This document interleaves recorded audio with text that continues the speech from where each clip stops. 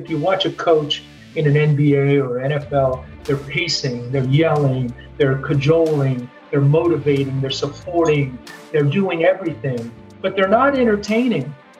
Fitness has become entertainment with a modality of some exercise in it as a form of entertainment. My job as a coach is to move the needle. And so you have to call yourself, if you're your own coach, you got to call yourself on your BS. Oh, I'm too old to do this, or I'm too old to do that. That's just a bunch of BS. You're listening to Muscle Medicine, where we debunk the myths in the health and wellness world to bring you the latest updates in exercise, rehab, and nutrition from industry leaders. Join your host, Dr. Emily Kiberd, chiropractor and movement expert, as she brings you simple, actionable tips to reach your fullest potential.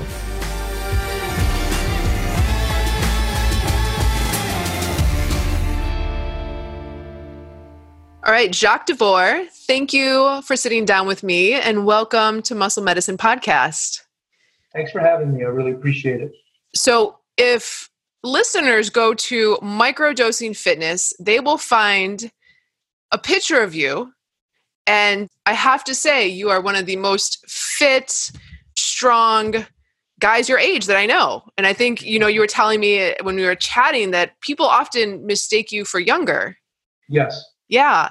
Yeah. You have this tremendous array of elite athletes that you've worked with, and you're the owner of Sirens and Titanus Fitness in Los Angeles. Correct. And you also have a really interesting world record.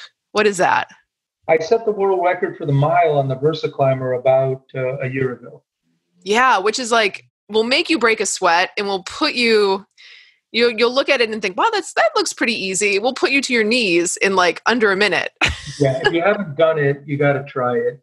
You're 100% right. And I try to forewarn people because we were the first person to do a group VersaClimber class. And I've been on the VersaClimber for years because I was a wrestler in high school and college. And the VersaClimber is the closest thing. If you want to feel what it is to be in a wrestling match, go as hard as you possibly can for a minute and then see how you feel. Yeah. That's what a wrestling match feels like. So that's why a lot of the UFC fighters use it. LeBron James has been popular with. He's been picking it up, and a lot of basketball players. There's no impact, which is great for me because I have knee issues, and it's just unbelievable cardio. Yeah. So you have a very interesting lens at which you look at the fitness industry, and you see how it has really failed those who really need it, who are aging into our later years. And you and I both know that muscle is so important to maintain for longevity, to prevent injuries, to regulate our hormones. But, I think there's this mentality of killing it in the gym every day, 5-6 days a week, and how maybe that's not the answer. And you are really a physical testament to how to lead this idea of microdosing fitness, which is also your next book. Yeah, exactly. What happened is, now that I'm in the gym business, a lot of my friends from high school and college who were great athletes, at a college level playing football or wrestling or otherwise, fantastic athletes, all of a sudden, as they get into their 40s, 50s and life gets in the way, even in their 30s, you're starting to see it even more. And even in people's 20s, you're starting to see it because of the lack of physical education in schools and all of that kind of thing. We've changed a lot. So life gets in the way. And they would come to me and they say, Jacques, hey, listen, just tell me what you're doing. Holy crap, how do you stay so fit? What are you doing? What are you doing? So all of a sudden I said, well, what am I doing? I kind of said, how have I been able? Because I was a futures and options trader for a lot of my career and in the finance business. So I was traveling all over the world and I was on planes, and I can go back to remembering when airports had nothing but the rolling hot dogs and popcorn. That was your choices of food in an airport. So I asked myself, how have I been able to do it? And I started looking at it, and I started realizing that what I have done consistently is small doses of exercise, but I do it regularly. So I've always had a pull-up bar somewhere in my house. And this morning, before I left for work, I did 2 sets of 15 pull-ups. And I have a couple of those push-up handles. Yesterday, I did 40 push-ups on the way out. Yesterday in the gym, I did a set of deadlifts that got pretty heavy. I did it all in about 12 minutes of time. Even before, though, I had access to a gym, and obviously being able to walk out of my office and have a gym floor available makes microdosing much easier. But it doesn't mean that you can't set it up. I'm working on my mobility because I have a lot of knee issues. So I've been doing what I call gorilla squats, where you sit down and do a deep squat, hands inside. It looks almost like you're praying inside of your knees. And I've been microdosing in a minute to a minute and a half for 6 or 7 minutes over the last 3 days and so this is a new mobility exercise that I'm microdosing in, and anyone can do that in an office. So I really believe that there's no real reason why you can't, and that the system that's built today it's business driven. It's to get you in the gym for an hour to pay for something, where I'm saying, gosh, if you just do it in small doses, you don't have to do 4 hours in a gym, because it never really works. Number one, it's hard to get in there. Number two, unless you really love it, you don't want to get in there in many cases. And so, but if I could just say, gosh, I could move the needle 10 minutes at a time. And within a day, you can pull 10 minutes out of your day and say, I'm going to go do a set of deadlifts. Even you, because you're at home and you say, okay, well, what could I do today? I could just do a wall squat. Literally, you could do the wall squat, during a part of this podcast if you wanted to. So you may start breathing. It may not be the most effective thing to do, but you can squeeze it in if you're mindful of it. Yeah. And I have a couple of different interesting ways to do it. I think that the most effective way is to set a goal at the beginning of the day or the night before. So in other words, your goal would be, I am going to do 50 push-ups tomorrow, no matter what. Now, you could do all 50 in a row. You could do them 5 at a time. You could do them 10 at a time. But before you go to bed, you are going to finish 50 push-ups.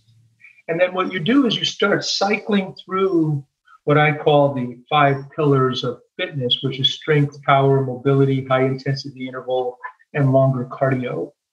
And so you pick your pillars and say, okay, today's going to be strength, upper body, and maybe you have a couple of dumbbells at your house. You say, I'm going to do 100 curls by the time the day's done.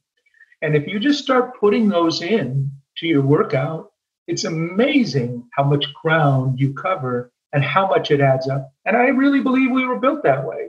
I also think it boosts serotonin levels because exercise does that. And I think that one of the reasons why, a lot of people exercise is because it makes them feel better.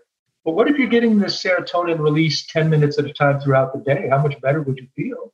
Yeah. It just wouldn't come 1 hour and then you feel good after that. And you're stressed throughout the rest of the day. So I think a lot of the depression and mental stress and emotional stress that we suffer from as a society is because for 2 million years, we roamed around and did something throughout the day, little bits of exercise here or there. It wasn't like, oh gosh, I'm going to warm up and, go chase down whatever prey I was hunting at the time. Yeah. No, there was no warm up, and you don't need warm ups if you do it more regularly. Injury risk goes down dramatically. Issues that you have, you start to see early on so you can correct them much more readily. So it works so well on so many fronts that as a strength coach, our number one mandate is you don't want to injure somebody. Right.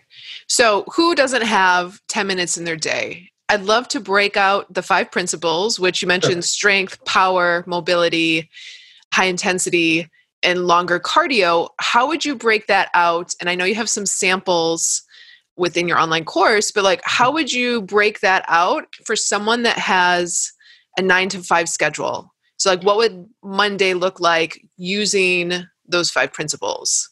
Or what would a week look like using those 5 principles? What you said early in the podcast about the value of muscle, it's not just for movement and everything else, but in the study of gerontology, they know that if a patient is laying in a bed when they're old, and if their lean body mass, I think if it gets down below about 65%, it's almost guaranteed death. Because it's not because they're going to die because of the loss of lean body mass. They're going to die because lean body mass is the best defense against all disease, illness, and everything else. So you want leaner body mass on your body for longevity and great health later in your life. So you're going to have less illness because, as you know, when someone dies of natural causes, it's typically because they have an infection. They get a bronchitis, they get pneumonia, and then they die. But it's because of your inability to defend against disease starts to diminish. And in the study of gerontology, they don't know if it's because of old age that we die or lack of lean body mass that we die. Because as we get older, we continue to see, and I think it's nature's way of finally eliminating us. Natural selection, low muscle mass. Exactly. Totally. And it makes sense because testosterone drops, our ability to move drops. And if you see people that live long, they're usually the ones that are, the old farmer or someone that's, working in their garden and doing things regularly and being engaged. Anyway, let me come back to the pillars, the 5 principles in the day. So what I think is that you need to get you have to have what I call it opening a window to this type of fitness. I look at fitness as a big wall of windows when I train a world-class athlete. And what I do is I look at their needs for their particular sport. And then what I do is I do an evaluation and I look at where are they within these needs. So if the window for strength is this huge window, like let's say you have an offensive lineman for playing football, the guy's 300 plus pounds. He needs huge amounts of strength because the opposing player on the other side is trying to move him out of the way. So strength is a monster window and power is a monster window. Long cardio is a very small window for him. But what I tell my clients is you need to open a window to all of these at different points in the week. So you want to look at that. And sometimes the window's cracked and sometimes the window's wide open. And if you're a competitive athlete, all the windows are open at the same time in a match or a competition. That's when everything's open, mental strength. All of these windows that are necessary to be world-class are wide open because you need everything you have when you're in a competitive environment. So that's when they're wide open. In the meantime, strength is your ability to generate a force. So those are your grunting exercises, I tell people. And I believe that you need to lift heavier at some point for both men and women. And everybody has a tendency to be afraid of it. Oh, no, I'm going to hurt my back. I read an article about lifting heavy is not smart. You have to be smart about how you lift heavy. That's all. And you have to have it progressed over a period of time. So strength could be nothing more than holding on to a rail for an 80-year-old and doing an assisted squat with their body weight. That may be the baseline. And the baseline for someone like you who's younger and fit, or someone like me, may be, a 300-pound deadlift. That's my baseline. So, but I want to get to somewhere between 80 to 85% of that maximum sometime during the week. And yesterday was my heavy deadlift day. Took me about 15 minutes. And I got up to about 280 pounds on the deadlift. I've had this lower abdominal injury that's been nagging, so I've been progressing back slowly. So that was my heavy day. Earlier in the week, I did a strength endurance day. So I really break strength up into 2 categories. Maximum strength, which is going to be a 3 to 5 rep set, and then strength endurance, which is going to be an 8 to 12 rep set. So if it's maximum strength and you're going to do a 5 rep set, you shouldn't be able to do 10 with that weight. And so that's the easiest way to figure it out yourself. You say, okay, well, could I have done 10 reps at this weight? And not just being wimpy about it, actually saying, okay, if I really put effort, and there's a huge amount of research and science behind the effort that's put out and the increase in strength and the speed at which it increases, effort has a lot to do with it. So that's the strength component. So, you could do a body weight squat, you could do a wall squat in your office. And then when you're looking at, I've been this last month writing a lot about overload adaptations. You need to have an overload. Now, overload can come from adding weight on the bar, like I talked about with the deadlift. But let's use the wall squat for an example. Well, you don't have any weight. You're leaning against a wall at about 90 degrees. How would I increase intensity? You increase intensity through time. So you're just going to hold the time under the tension on the muscle for a longer period in time. So you could increase the overload by saying the first time I do it, I'm only able to hold a minute. Next time I do it, I'm able to hold 1 minute and 5 seconds. And then I get up to 1 minute 15. Or if this is going to be my hard day, instead of doing 8 wall squats at a minute, I would try to do 4 wall squats at a minute and a half. So that would be a minute and a half would be my heavy day and the high strength day, and the strength endurance day would be me doing 8 wall squats at 30 to 45 seconds or whatever the number is that you're looking for. And why do you think overload adaptation is important? Because I think a lot of people, especially maybe newer to strength training, are sometimes resistant to push themselves or to up the weight or the volume or the intensity. But why is it important? For a number of reasons. Number one, there's a hormonal response when you finally get to that point that you're getting closer to an anaerobic, a very high anaerobic state, whether it's on an interval or a heavy weight lifted. And so what it does is it produces a hormonal response. And most people look at exercise mechanically.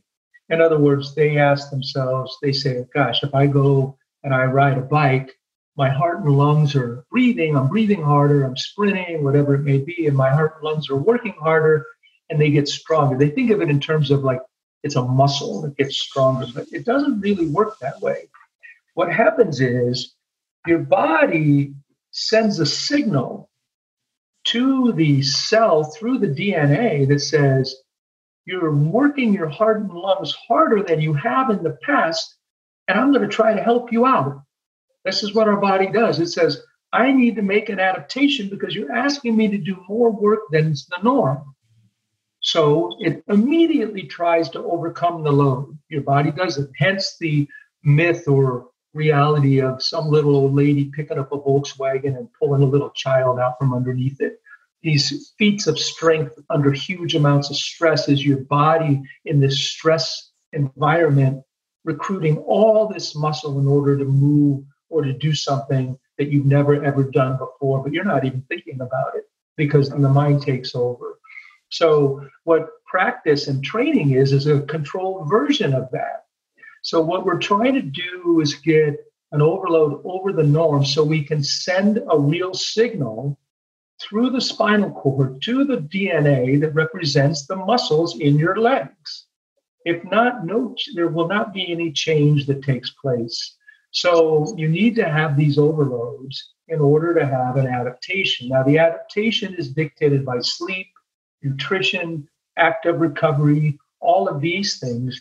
And sleep is of such great importance. And I've been doing a lot more research on my own for myself as well as for my clients about sleep and how to improve it. So that's why you need to have the overload adaptation. So with weights, you can overload through volume. In other words, the number of sets that you do with the same weight. So let's just say I did a deadlift with 150 pounds. I do 10 reps. And normally I do 3 sets of 10. An overload, if I did 4 or 5 sets of 10, would be a big overload in volume. I haven't overloaded the weight anymore. I'm still doing the same 3 sets of 10, but I just added more volume in total.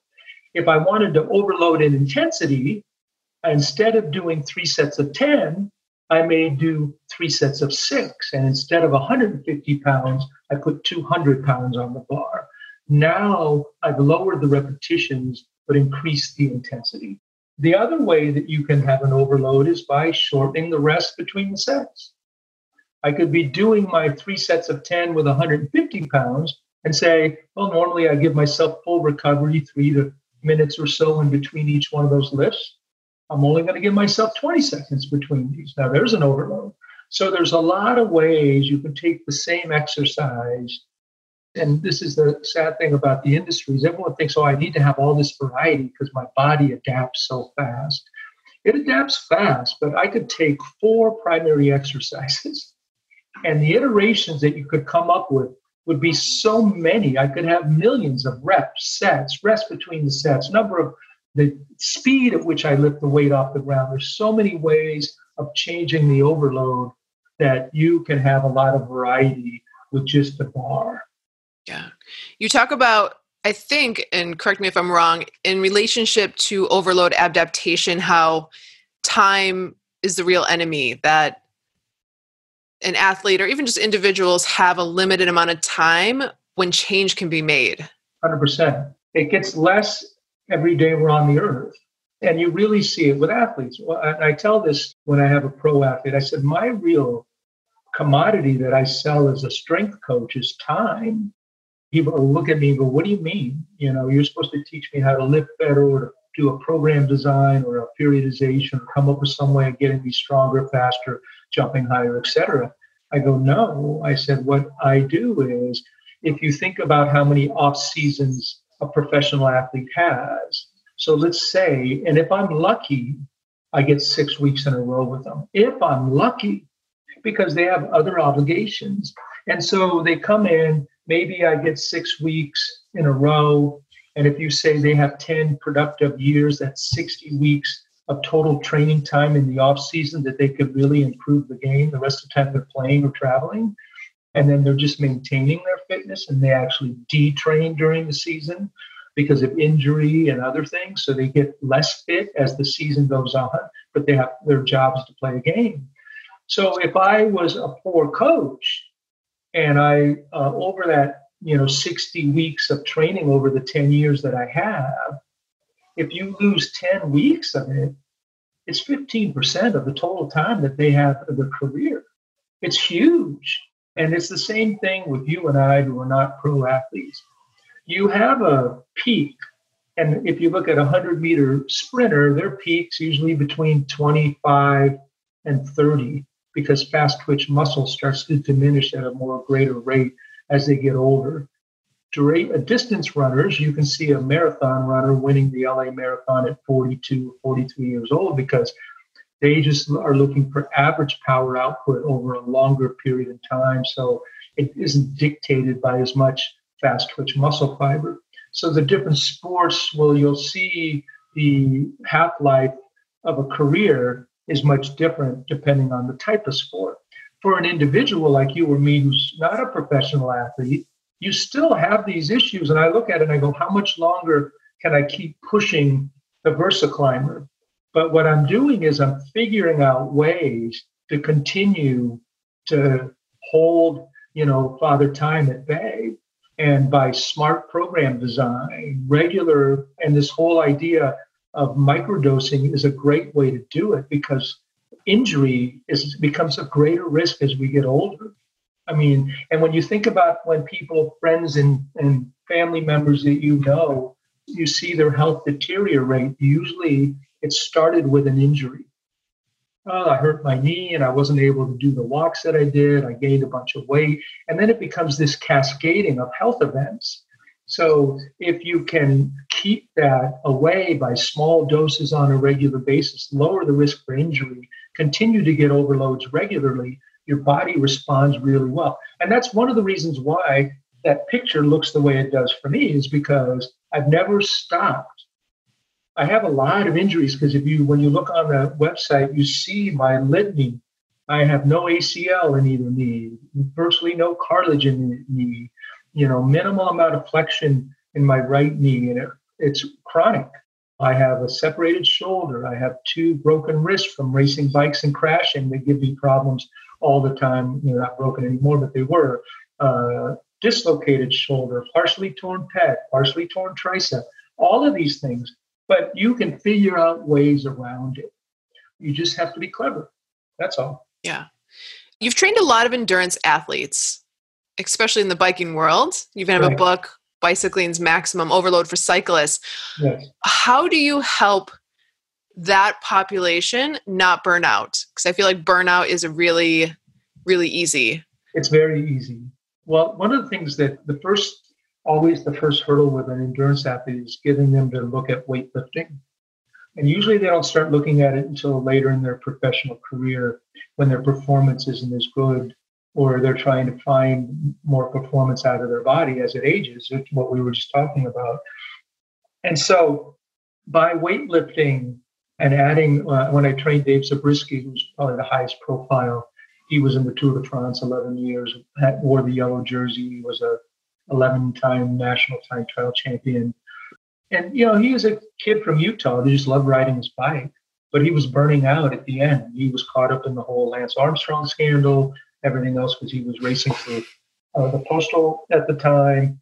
And so when he realized that he could increase his performance dramatically with a lot less time, endurance athletes have a tendency to solve all problems with one big hammer, more volume. They say, hey, listen, if I just run more, I'll get faster. If I just ride my bike more, I'll get faster. If I just put more hours in a boat and row more, I'll get faster. The reality is, after they retire, most pro cyclists get faster. and they'll go, I don't get it, Doc. I got so much faster when I wasn't racing anymore. Well, because the idea of doing so much volume is no longer necessary, and they get faster. So by adding weightlifting to the equation and the ability to sustain power better, and we need to come back to this concept of power for individuals as well, as we age. But then they're able to produce as good or better performance. The problem with long cardio and long duration cardio, it's very catabolic. And what happens is, the reason for pro cyclists and runners and stuff supplementing testosterone, because sometimes you'll see some of these athletes get busted for testosterone supplementation. They're not taking testosterone to add muscle. They're taking testosterone because if you do a 20-day stage race, a man will have the testosterone of a 14-year-old girl by the end of 20 days of racing. That's what happens because the testosterone drops so far. They're just trying to get it back to where it was normally because it's so catabolic and you produce so much cortisol. And there's an inverse relationship between cortisol production and testosterone production that their testosterone just drops off the planet.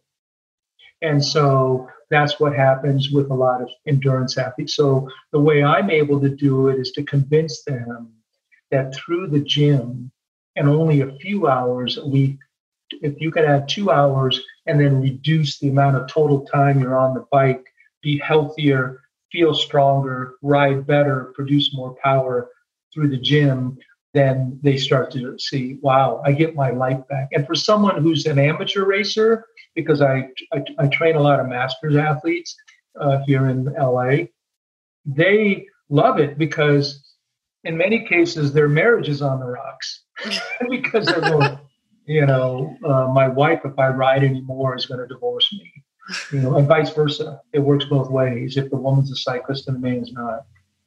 So that's what because their sex life has been lost. Sex life is lost. Yeah, and then time on the bike. Yeah, that too. I know guys that are riding 15 to 25 hours a week and then working a full-time job, and they have kids and a family. Crazy! Wow, it's insane. Yeah, that's insane. It's absolutely insane. And it also works. I have looking at it from the other side, where I have a woman in her 40s or 50s. Who's fighting aging and the menopause and all the things that it does with weight gain and everything else like that come with it. And so what they do is they just go, I got to work out more and then starve myself, because I still want to look good. Right. And they're driven by the pressure that's put on women, which is horrible, but it's the reality. They go, I'm gaining this weight. I don't know what's going on. I go, well, it's hormonal, a lot of it. But what they can do is they can substitute a lot of that training time with weightlifting, and especially heavier weightlifting, and with a smart diet, and they can change their body dramatically. Where I have women in their late 40s and 50s that look like fantastic with a couple of kids and a full-time job, and I just got them to cut back on the training, but add weightlifting. Yeah, it's interesting, the mindset. I think commonly that a lot of women go to, which is, I need to lose weight, I'm going to go for a run. Right. Yeah.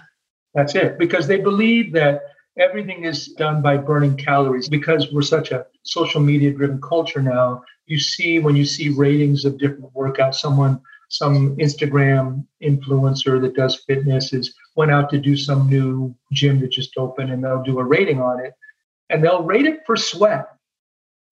And it always cracks me up. It's, if it doesn't have a high rating for sweat, then it must not be any good. So that means that if I put a guy and he does a 500-pound deadlift for 3 reps, it must not be any good because he doesn't break a sweat. And the mentality of that idea that everything has to revolve around sweat, mainly because the leap is that if I'm sweating more, I'm burning more calories because my body's heated up and I have to burn more calories. The better option is to add some lean body mass, burn more calories throughout the day, because what people don't realize is the irony of fitness. The more fit you get, the more efficient you get, the less calories you burn in the same hour of training. What we talked about, overload adaptation, let's say you decide to go do like a Metcon, a metabolic conditioning workout, like an Orange Theory or one of these metabolic workouts that you see everywhere, where they're just jumping around or going from a treadmill to some weights and they're sweating like crazy, because it's like when I was wrestling, we called it conditioning at the end of a workout. Yeah. And they do that for about a month. And what happens is the body gets more efficient. So the body says, okay, I'm sending these signals that I talked about earlier. And what am I going to do? I'm going to get better at this. And so as you get better at it, but yet you're keeping the same intensity. And I saw a guy write an article. He called them cross-shitty workouts. That's what he called them. Instead of cross workouts, he called them cross-shitty. He said they're too hard to overload in strength, and you're too tired to overload in cardio. So he says you never get an overload anyway. And he goes, you just stay at the same level. And I get it all the time. People come in here. I mean, I'm doing all these hours. I'm doing Orange Theory 4 times a week. I'm doing this. I'm running. I'm doing this, because they never get an overload. And on my blogs, I called it training like a lion, because a lion sleeps all day long. And then it goes out, on the plains and starts hunting for some food. Now, it doesn't go out and say, oh, there's a cute little gazelle. Let me just kind of see if I can go get it. And it kind of runs for a little bit. Oh, it got away. Does another one. If it does that, it's going to die of starvation. And it knows it. So that's why it sleeps all day long, because it's trying to amass enough energy. So, and then what it does, it creeps and it tries to get as close as it can to its prey without the prey realizing it, because it knows that I only have 1 or 2 shots at this. And if I don't ensure a kill, in the case of exercise, the kill is the overload. If I don't get this kill, I will starve to death, and my family will starve to death. And that's what people don't get at. You have to train like a lion hunts. You have to really seize that overload. And as you get fitter, reality is greater athletes need to rest more, but go harder to get the overload. That's what has to happen. And that's where people get stuck in that rut. And then they go, well, I didn't sweat at all. I didn't go that hard. I remember we have this group VersaClimber class. And the first time I introduced a workout. It's 10 30-second sprints. So a total amount of time in a half an hour workout of 5 minutes. That's it. The rest of the time we're sitting around.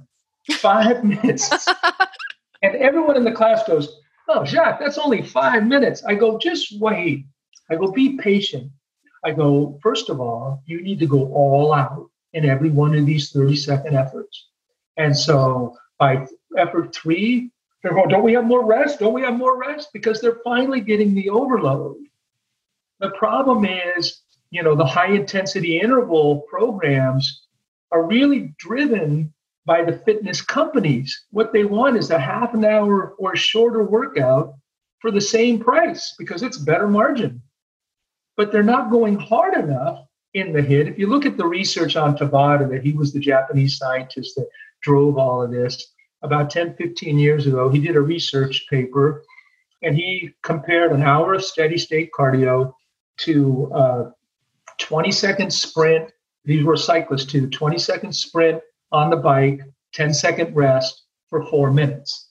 He looked at all the biomarkers for cardiovascular fitness, VO2 max, oxygen utilization, all of these things to see how they compare. And he found that the 4-minute group and the 1 hour of steady state cardio, the 4-minute group got as much or greater improvement in cardio fitness with only 4 minutes. That's what he found out. Now, you got to read through the whole thing. The 20-second efforts were at 150% of VO2 max. So you can't just say, I'm going to lollygag through a 20-second efforts. These have to be all-out efforts. And that's where the wheels come off in most of these HIIT workouts, because they make them hard, but never hard enough. So people don't get the value of that research. So when you're microdosing, and in there, I said, the one thing you have to recognize is you need to get an overload. You need to feel that burn. You need to have a little bit of that pain. They'll get better at dealing with it, but you want to get to that zone. That's what you're searching for. You're really looking for that, and you got to get comfortable with embracing it. Yeah. Let's go back to using your 5 principles through like a Monday to Friday. Okay. Because I think it would give like really like an applicable picture of how someone could integrate it into their day. Okay. And I'll just give you my own week. I love that. Yeah. So I'll give you this last week. And life gets in the way, so it's never perfect. So on Mondays, usually I'm coming off the weekend, and I'm a cyclist. So usually the weekends, I get 2 workouts, one cycling workout, one lifting workout, but I'm going to come to that at the end of the week. So let's just look at Monday as the start of the week. So Monday typically is my rest day. And what I'll do is I'll do mobility work and active recovery. So I'll do a dynamic warm-up, which is basically some lunges with some thoracic spine rotations. And if you go to our YouTube channel, all of this is on there, Sirens and Titans. And I also post on Instagram a lot of this as well. I would do a mobility work. This Monday, I did a lot of those gorilla squats. So because I'm playing Dr. Frankenstein on myself right now with just that one exercise, because I want to share it then with people that are using this system through the website. So it's great. You can just sit there, and I'm getting deeper and deeper into the squat. My knees feel better. Everything's better. So Monday is typically that. That's usually what Monday is. I'll spend maybe for 10 minutes on the bike just to loosen up. I'll foam roll. I'll do a little stretching. I'll just do a little bit, but I call it active recovery on Monday. Tuesday, I do my strength endurance day. So, and I do 2 things on Tuesday. I do 2 microdoses. And I've been experimenting with a microdose of 10 minutes of threshold cardio on a bike. That's just 10 minutes. So what it is a 10-minute threshold would be I ramp up, I can breathe through my nose, but if I had to carry on a conversation, I'd start to get irritated. And it's just 10 minutes. So I'm barely starting to sweat by the end of the 10 minutes. And so I did 4 efforts of that for 40 minutes in different spots during the day. I did one right when I got into work. And so when I need a break from work, I just jump on the bike and I do that. Now, you may not have a bike available, but one of the things that I wrote a blog that said motivation planning. If you do a little planning, like if you have a bike and a trainer at home, you can put that in. But this is an experiment with me now. So I'm trying to figure out if throughout the whole week, I could just do one 10-minute effort and I would get the equivalent of doing the 45 long cardio later in the week. That's what I'm experimenting with. So I'm looking at this to be a substitute if someone can't get 45 minutes of a steady state walk or hike. Also on Tuesday, I do my strength endurance. And typically this week, that was hex bar deadlift. So I went out there and I said earlier that strength endurance is 8 to 12 reps. So usually I warm up with either some Supermans on the floor, some bird dogs, and I alternate back and forth. I'll do one set of Supermans or bird dogs, and then I do a set of 8 to 12 reps at moderately heavy weight. And I don't need much of a warm up because it's low enough. And then what I try to do is in the second or third sets, I'm doing 4 sets. In the second or third set, I try to bump the weight a little. Still get the same 8 to 12 reps, but I try to get a little bit more weight on the bar. So typically I'll start a little bit lighter and then I finish it. That takes me about 10 to 15 minutes to do the whole thing. Now, what I tell people is I alternate. Maybe if I say that I want to have a focus on core, that's an area that I really want to improve. And instead of doing the bird dogs and the Supermans or reverse hyperextensions, I'll do an ab wheel rollout. So I'll just do 15 or 20 rollouts, and then I'll go do the set of deadlift, and then 15 or 20 rollouts. And then now when you're doing strength endurance, since I'm not trying to get a maximum amount of weight, I'm just trying to get the volume in, you can shorten the rests up between sets. You don't need to have a full rest. I may just have, a minute rest in between these sets because I'm not trying to put a lot of weight on the bar. I'm just trying to get some weight on the bar. That's all. So that's typically Tuesday. The other thing I try to I just have to add the ab rollouts are a deceivingly very, very difficult. Yes, they are. Like when I hear you said 10 to 15, yeah, I'm like, whew, that is like, yeah. Most people can't even do like 5 or 2. yeah.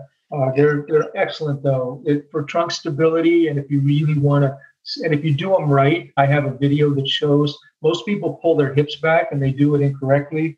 So if you can do it without pulling your hips back and then curling up so you unweight the wheel by squeezing and tightening up your core and lifting it up towards the ceiling. I tell people to pretend like there's a thread attached to the middle part of your lower back and pulling you to the ceiling.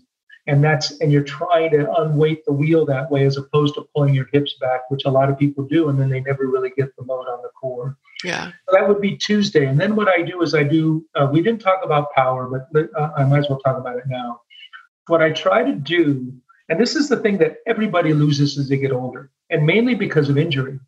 People, like with my ACL problem, I tell people I can run across the street with some speed, but I couldn't stop on the other side of the street. I'd have to hook slide or roll because the stability in my knee is not good enough to decelerate. But I can push hard. I just can't land. I can jump high, but the landing bothers me. And this is typically the problem with everybody as they get older. They can jump, but they just are scared to death of the landing.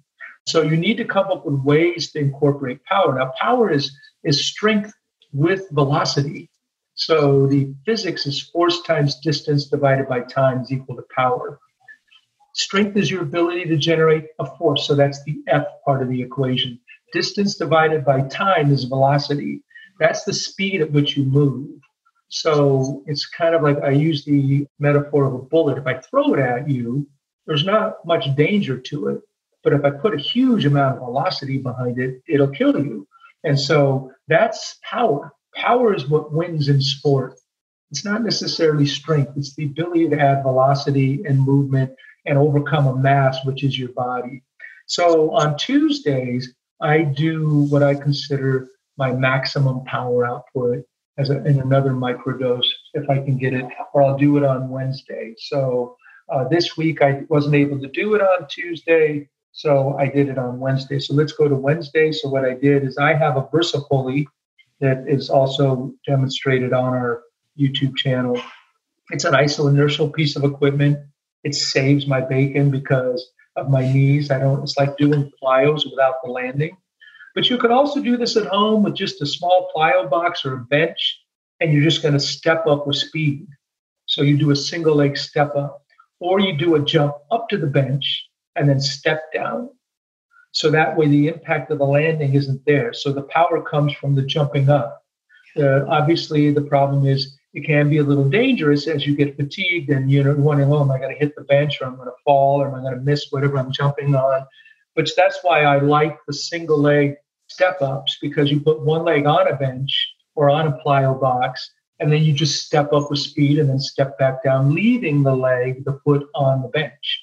So you just keep stepping up explosively, and you do 8 to 10 on either leg, rest completely, do another 8 to 10 on either leg, rest completely. This is a game changer in your fitness. Power, all movement is driven by the ability to generate force with speed. And what typically happens is it also improves the speed of muscle contraction, having better power. So as we get older, high-speed muscle contraction is lost. So we don't do it as well. That's why a lot of older people fall. A younger person, if they start to lose their balance, you'll say, oh, good catch. And someone will catch themselves because they can get a muscle contraction fast enough to compensate for the imbalance that's going on at that moment in time. Whereas an older person, if they start to topple over, the muscle contraction doesn't take place as fast and they just fall. And that's when we talked earlier about getting hurt. So if you are older, these kinds of more higher speed movements, and we have some seniors that we train them on the VersaPulley, and we work on them we have an MPP shuttle jumper here doing light jumps so they can get that higher speed muscle contraction. So that's what I did on Tuesday, was absolute power. Wednesday or Thursday, I do my heavy strength. Now, I did it yesterday because Wednesday was just a crazy busy day for me. and I couldn't get to it. So I wasn't able to do it. And all I did was Wednesday, at the end of the day, I did a walkout workout, is what I call it. So it would be a walking in workout for someone like that doesn't have a gym. So let's say you go home, you're coming home from work, and you have a pull-up bar or you have push-ups. You would just drop down, get out of your work clothes, and say, I'm going to finish my 50 push-ups. And you just bang it out, or I'm going to do 10 or 15 pull-ups. That's all I did on Wednesday because I was unable. I was so busy. I was booked solid, and I started at 5, and I didn't leave here till 5. Like everybody else, you get tired. So what I did is I did some pull downs on the way out, and I just did strength endurance, and I started relatively light, 15 reps, and then I rested for about 40 seconds, and then I did another 12 reps, but I bumped the weight, and then another 10 reps, bumped the weight, another 8 reps, and I got 4 sets, and I walked out the door. And so it took me all of about 3.5 minutes to do that. But it's money in the bank because I knew I had no other time and no other energy to do it, but I could do that. So you need to have some of these exercises that are perfect for you, that are easy for you, that you go, okay, I can do push-ups. I'm really good at push-ups. Or I can do some dumbbell rows. I can do those and get them done. So there is a serotonin release when you do some exercise, and when you start getting that burn and you start working, you start breathing a little. Okay, so that was Wednesday. Yesterday was Thursday. I have to drive all the way down to Orange County on Thursdays. Normally, I would have tried to get my 4 efforts on the bike. I bought a new bike, so I was able to actually test out the new bike and go out and do a short little 20-minute ride on a new bike, just fiddling around with it, doing some sprints. So I substituted it there. And yesterday, because on Wednesday I wasn't able to get the heavy lift, I did my deadlifts yesterday, and that was it. I did nothing else. On Friday, which is today, I'm going to do some 30-second intervals. And I'm going to try to do them throughout the day. So if I can't do them throughout the day, I want to get at least 5 of them. Now, 5 of them is only 2.5 minutes of time, that's it. And all I need is about a 2-minute rest between it. So in about 7 minutes, I can get some high intensity intervals, 5 of them done sometime today. So I just have to figure out where I'm going to fit that in. And these are intervals on the bike? These are intervals on the VersaClimber. Oh, on the VersaClimber. Got it. Okay. On the bike, you could do jumps for 20 seconds. If you can do some squat jumps in a row, you would just say, okay, I'm going to do 20 seconds of jumps because that's an interval. If you can jump and you have the ability to jump without pain, then jumps are a great form of metabolic conditioning for an interval. You could just do a 30-second jump and because it's hard. You jump for 30 seconds, you're going to feel it. Your heart rate's going to be through the roof, and then you rest. And then you do another 30 seconds, and then you rest. Now, if that's too much, then do 20 seconds. You just want to get anaerobic. So you want to be able to get the heart rate up and do that. So that will be my Friday today. And then Saturday, typically, I've been trying to ride more, hence buying a new bike. But usually what I do is I go to the gym first. And on Saturday morning, and I time these workouts because I'm sharing them with everybody, in 30 to 35 minutes, I do not take my phone onto the gym floor. It drives me crazy when I see it because I wrote a blog called The Perfect Set. There's a lot of value to focus and purpose. And you get into this, they call in sport, they call it the zone. You do get into that zone where you're just on fire. So what I do is I do all my max lifts on my upper body, and I only throw in one lower body. I can do it all in 30 minutes. So I'll do chest, I'll do bench press, I'll do pull downs, and I'm trying to get down to that. So what I do is I do one warm-up set, 12 reps, and then I'm doing 5-rep sets, and I try to do 4 more 3 to 5 rep sets. So I jump right to the heavy weight, boom, 5 reps, boom, all in a row. Now, because I'm in a commercial gym, I can't move in many cases from exercise to exercise. So I just sit on that machine, and it probably takes me I rest usually 40 seconds to 2 minutes. As I get to the latter sets and I'm trying to get heavy as I possibly can, I give myself more rest than on the early sets. The early sets, I'm just trying to get warmed up.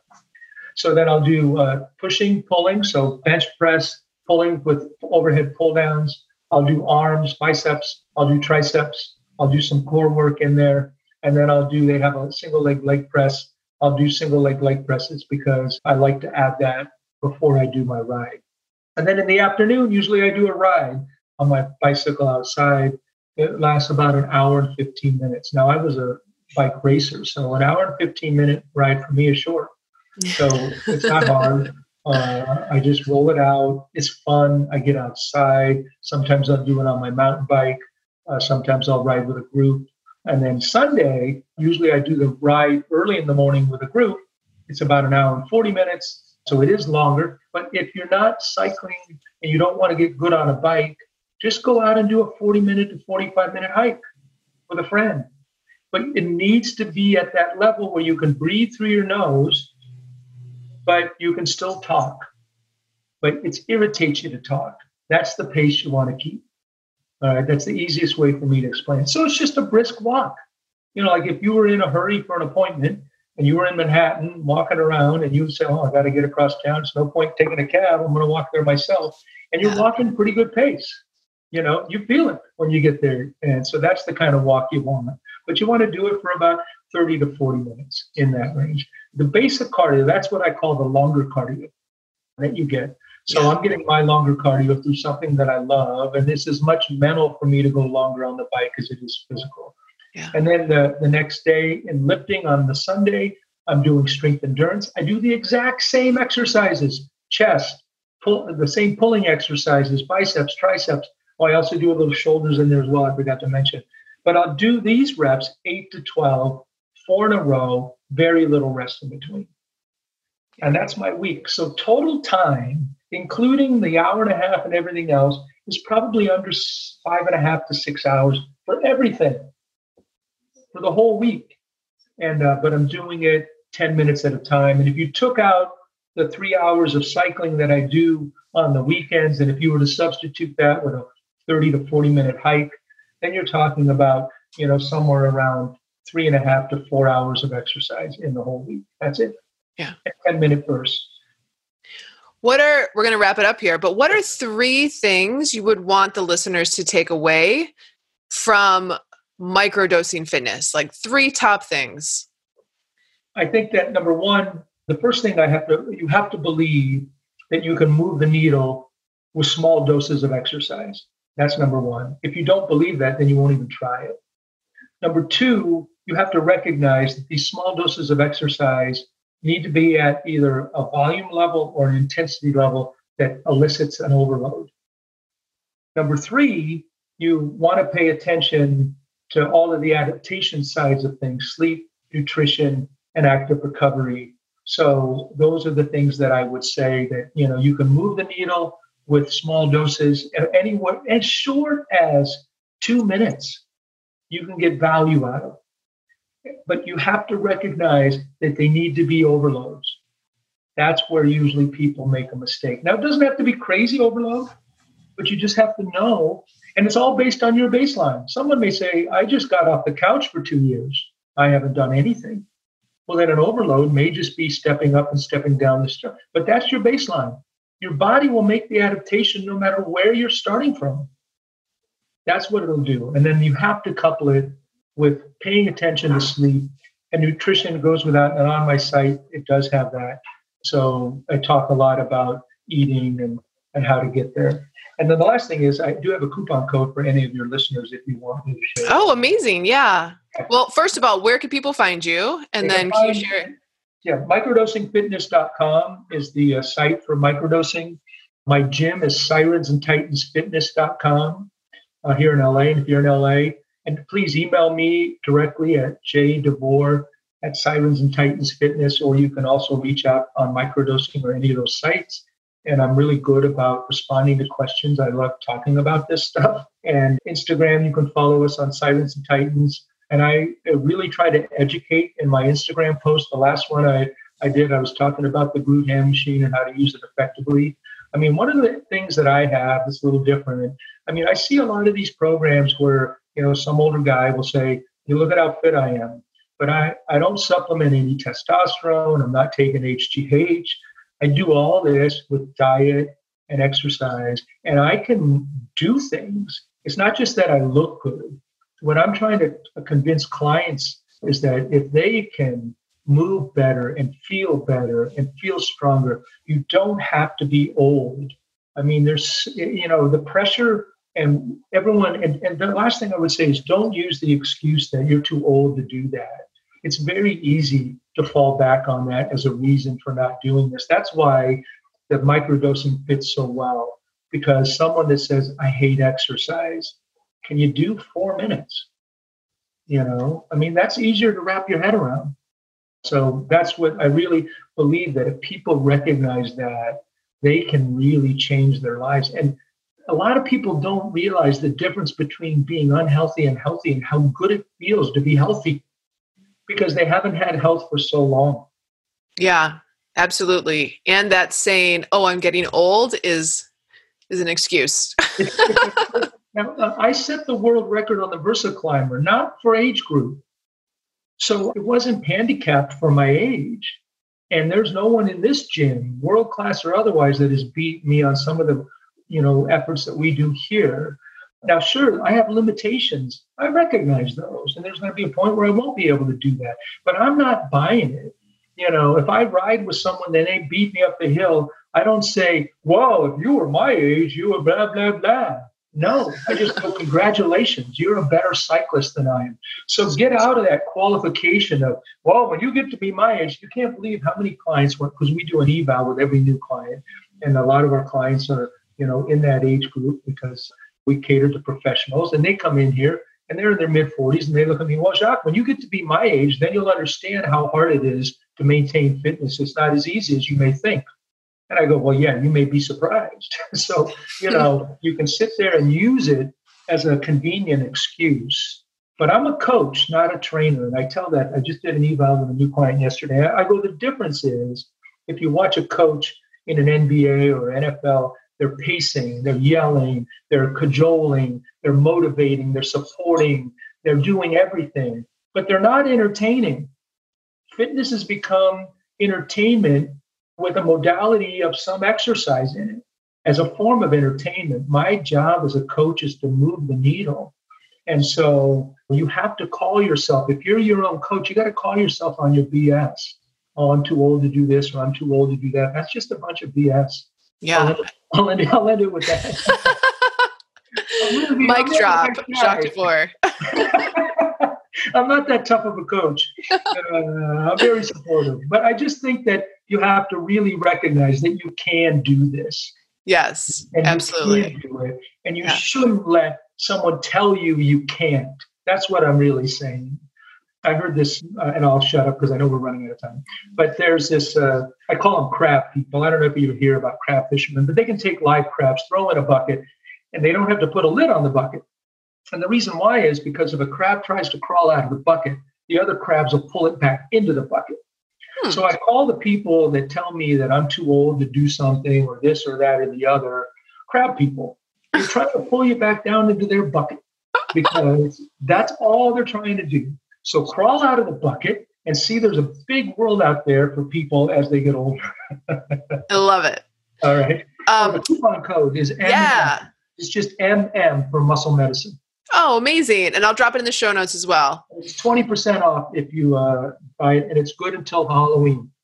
And can you share what they would be getting? Yeah, they get the whole, the program is basically, what I do is I journal every couple of days, either through video or writing, everything that I do, kind of like what we just talked about, and then the science behind it. So I have a library talking about overload adaptation, a library talking about the food and things that you should be eating or not eating, a video library that we're building up, and you can see the exercises. So I talk about how do you effectively build microdosing into your life. And then what I do is I show you how I'm doing it within my own life. So this is real time, all the issues that I deal with, all of work issues, life issues, everything, and how I maintain it. So I kind of unvarnish it. It's not going to be that high production quality, and you've looked at it. I'm just trying to communicate the information to the subscribers that you can do this, and this is how you do it by following what I do. Yeah, I think that's a perfect description. Is you've done it on yourself, and it's almost like a glimpse into the day in the life of Jacques Devore and how you've done it for your own body, and really instilling that it is possible. It is. And it's exciting because our bodies are amazing at what they can do if you can just figure out the way to do it. But what I said, you opened the show with, why is fitness broken? Fitness is broken because it's not driven by the individual who's going to receive the benefit. It's driven by an organization that's trying to generate money. That's the reason why. So you can't do this. And it's not to say that you shouldn't have a gym membership. I have 2 of them, and I own a gym because I love going to a gym, and there's a social aspect to it. It's not to say I don't do a spin class from time to time, but if you supplement it with this microdosing, then you really can make the giant leap forward and find a level of fitness that you never thought you could find before. Jacques, thank you so much. It was so great sitting down and chatting. I loved it. Fantastic. Thank you. Thanks. All right. Bye-bye. That's a wrap.